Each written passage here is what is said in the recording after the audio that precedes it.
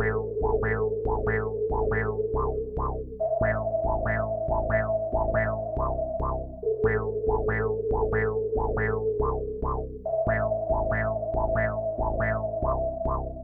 people of the internet, my name is Adam and welcome to the Adventure Log podcast. In this episode we are taking a look at the Eternal Isles region, which is a region from my D&D world. Enjoy! How could some pirates and lowlives manage to found an empire? The history of the empire is split into 4 separate eras, and we will go through each of them. Slightly different events occurred in each of the regions, but keep in mind that the perspective and the bias is focused on the Eternal Isles. The first era is marked by a large migration of humans, elves and dwarves from the far away continent of Ibra. Basically, the humans, elves and dwarves fled Ibra because of a cataclysm or war. You know, the good stuff. Humans first populated the Eternal Isles. They were pirates and mercenaries that have first settled on the coast of what is now known as the coast of Orlane, or the Pirate Coast. There were other pirates and tribes there, and our pirates couldn't really compete. They got their collective asses whooped. So they started to look for another place. They settled on the Eternal Isles because they had a strategic position that allowed them at the time to attack the pirates and tribes of the coast of Orlane and raid the northern part of the continent and the island of Makarath. Our pirates tended to raid more the northern part of the continent and started to prosper from that. The second era is more tumultuous, event-wise. The beginning of the second era was marked by the fall of the first Amissus Men Empire on the mainland. It was also marked by the fall of mages to necromancy. Mages seeking the ultimate power or becoming necromancers or liches more and more, to the point that seeing an army of undead or minor demons on the mainland was becoming common occurrence. The mercenaries and pirates of the Eternal Isles went through a great deal of prosperity because when war is ever present, mercenaries and pirates are always welcome by all sides. Whoever was fighting a war at the time would hire them out and they would gladly accept. But the true turning point for them was when a bunch of mages formed an organization called the Arcana Majoris and joined them on the island. The mages proposed an alliance with the pirates. They would provide protection against the undead and other terrifying forms of magic, and the pirates would protect the island against armed forces and protect the mages on the battlefield. It was a sort of brains and brawn arrangement. In the fray of the wars that came afterward, the pirates, now joined by the mages, became more and more formidable, past any expectation. Out of the ranks rose 3 of the greatest emperors ever known in modern history. It started with Helmut I, then Helmut II, then Sigurd Battleborn. Helmut I managed to ally himself with the newly founded city of Orlane and stamped some of the most powerful liches and necromancers throughout the land.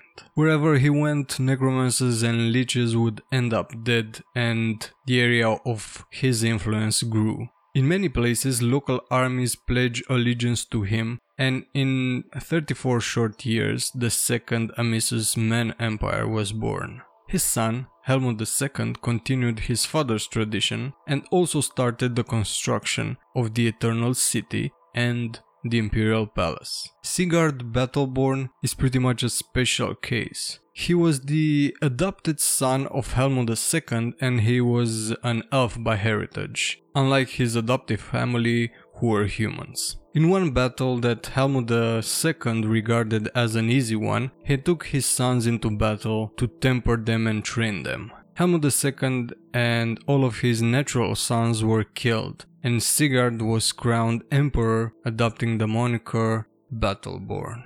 Because of his elven heritage, he lived a long ass time. Some notable facts about Sigurd Battleborn. He established clear routes of communications with all other cities of the empire and mandated the building of stone roads between all of the cities so that travel could be done swiftly and safely.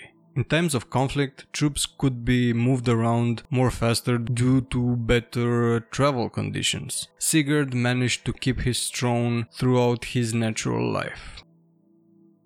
The third era is marked by the rise to power and subsequent fall of the Arcana Majoris. Since they joined the pirates that first populated the island, they became more and more powerful, thus more and more fanatical about stamping out magical corruption and killing the undead. After the rule of Sigurd Battleborn, the archmage at the time, Eax, was crowned as emperor. Afterward, the Arcana Majoris basically went on a rampage throughout the whole continent and killed everyone they suspected was dealing with any sort of magic related to undeath. They also boosted the defense of their home by placing a permanent enchantment on the area around the Eternal Isles to be perpetually shrouded in a type of magical mist. This mist would sink any ship that tried to pass through unless they had on board a special type of mage, a navigator, which only the Arcana Majoris trained. The mages also started to experiment with different types of magic. The results were not very good. Pretty much the whole land on the island was rendered barren. No plant life ever grows there, even now. While trying to expand their territories and ideology further north, the mages started a war with the northern Skartush Empire. This war lasted for more than 100 years and almost broke the empire. In order to end the conflict and to avoid the certain defeat, a permanent magical barrier separating the Amissus Empire from the Skartush Empire was erected. All while the mages of the empire sought and destroyed corruption wherever they found it. At the time of the Skartush War, the presiding god emperor was Helkar the Wise. After the erection of the magical barrier up north, Helkar continued his campaign to spread enlightenment and stamp out corruption that remained on the continent. He did encounter some trouble from the city of Dorum, who believe in the silly notion that magic is neither good nor bad, it all depends on how you use it. Helkar showed his resolve and tightened the grip on the city of Dorum even more. In the Dead Swamps area, in a family of farmers, a child named Sander was born. This is written in the history books as the start of the Fourth Era. Sander grew up hating the Empire after the lawful execution of his parents for practicing forbidden magic. He resolved to kill any mage that affiliated with the Empire until himself will be caught and executed by the Empire forces. But he wasn't. He won a number of minor skirmishes in the Dead Swamps and started to gather more allies wherever he went. In 5 short years, he managed to get the unofficial support of the city of Dorum. Meanwhile, Helkar was furious about this upstart peasant killing mages throughout the empire. He had already sent 2 armies after Sander, who by now was given the moniker Mage Slayer, but both of them failed. One was defeated soundly and one defected after the mages were assassinated prior to the start of the battle. Helkar decided to send his very best after this Sander, his elite troops stationed in the Eternal City. That was a fatal mistake. You see, Sander was a brilliant tactician and had planned an assault on the city, but first he needed to remove the Imperial legions out of the equation. So he baited Helkar by sending rude messages through the survivors of any army he defeated in battle. Helkar took the bait, so Sander, with support from Dorum and Orlane, took a small force of 200 soldiers and managed to take the Imperial Palace, executing Helkar and his council in the process. After the sacking of the city and killing the council and most of the mages present in the Imperial Palace, Sander was crowned as emperor. One of the notable accomplishments of Sander was to convince the Arcana Majoris to separate from the matters of state and to create their own floating island above the Eternal Isles. After these events, the Arcana Majoris was pretty much disbanded and a new organization, the Arcana Verite, was formed. They pledged themselves in the service of the Empire and pledged never to seek power ever again. Sandor Mageslayer later started his own dynasty that rules to this day. What possible adventures can you find in the city capital of an empire? We're going to talk about the politics, economy, and we are making an adventure outline for the Eternal Isles region. In general, the economy is driven by resources and trade. So you can have resources and you want to trade them, and the other way around. The thing about the Eternal Isles is that the land is barren and there are no natural resources to be extracted from the isles. The only true resource of the island is magic. The Arcana Verite has at its disposal a shit ton of magic. Most of the income comes from two things. First, taxes. Since the Eternal Isles host the Emperor, he collects taxes from the rest of the Empire and brings it back into the city. Second is magic.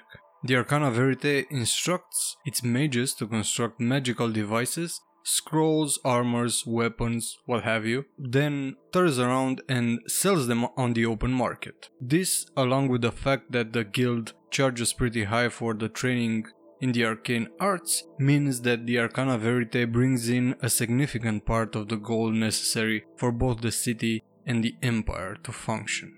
The mages reinvest most of their gold back into the Empire since they are really tied into the politics of the Empire. Which brings us to... more or less, the Amisus Empire is led by the Emperor. But even though the Emperor is the ultimate power, the monarch in the last era usually doesn't really want to exercise his power. Because of this, there is a three-way split of power and responsibility.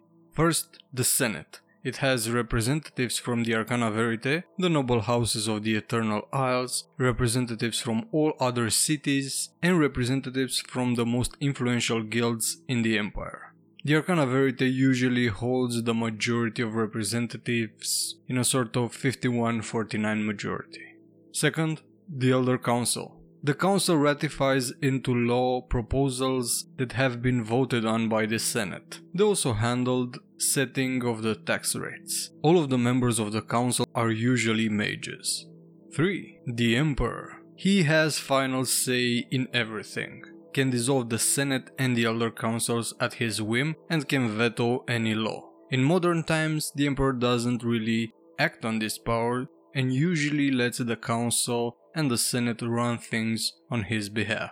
And so, to wield some sort of political power in the Empire, you must either be a high-up member of a guild, member of a noble house in the Eternal Isles, or representatives of any of the city-states of the Empire, or a mage.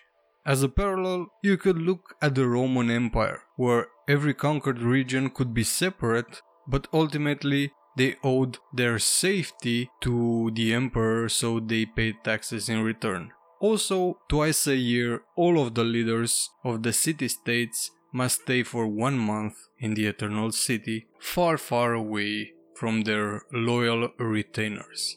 This measure is put in place in order to keep the leaders of the city-states in check and remind them that at least twice a year they are vulnerable.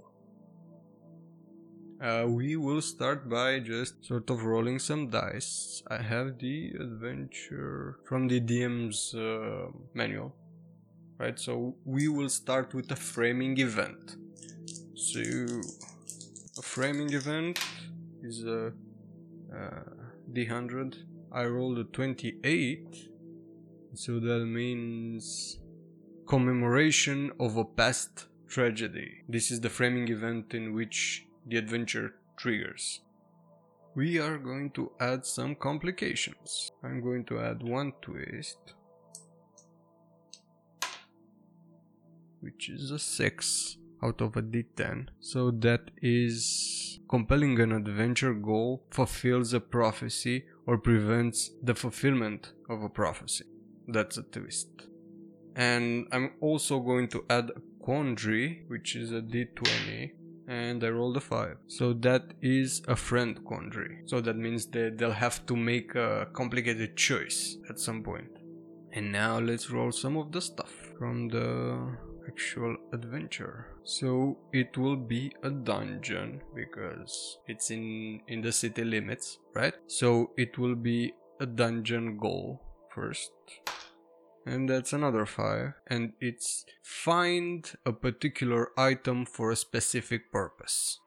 Now we are going to add other goals, which is a d12. 6. And that's break a prisoner out of jail or prison camp. And also, let's do this. Adventure patrons. 19. Embattled merchant. Let's see some allies. Also a d12. 9. So a 9 is a celestial ally. Adventure villain. The villain will be, I rolled a 15 out of a 20, humanoid schemer seeking to rule. Now we'll do the introduction, which is also a d12. And the introduction is 7. A town or village needs volunteers to go to the adventure location. God damn, this is perfect. And let's see the climax. Also a 12. 7. A portal opens to another plane of existence. Creatures on the other side spill out, forcing the adventurers to close the portal and deal with the villain at the same time. And I'm also going to add a side quest, so let's see. 8. Secure the aid of a character or creature in the area. And that's it. If you enjoy the podcast, please leave a rating or a comment and share this podcast with your friends. Once again, my name is Adam and this was the Adventure Log Podcast. I will see you on the internet. Bye.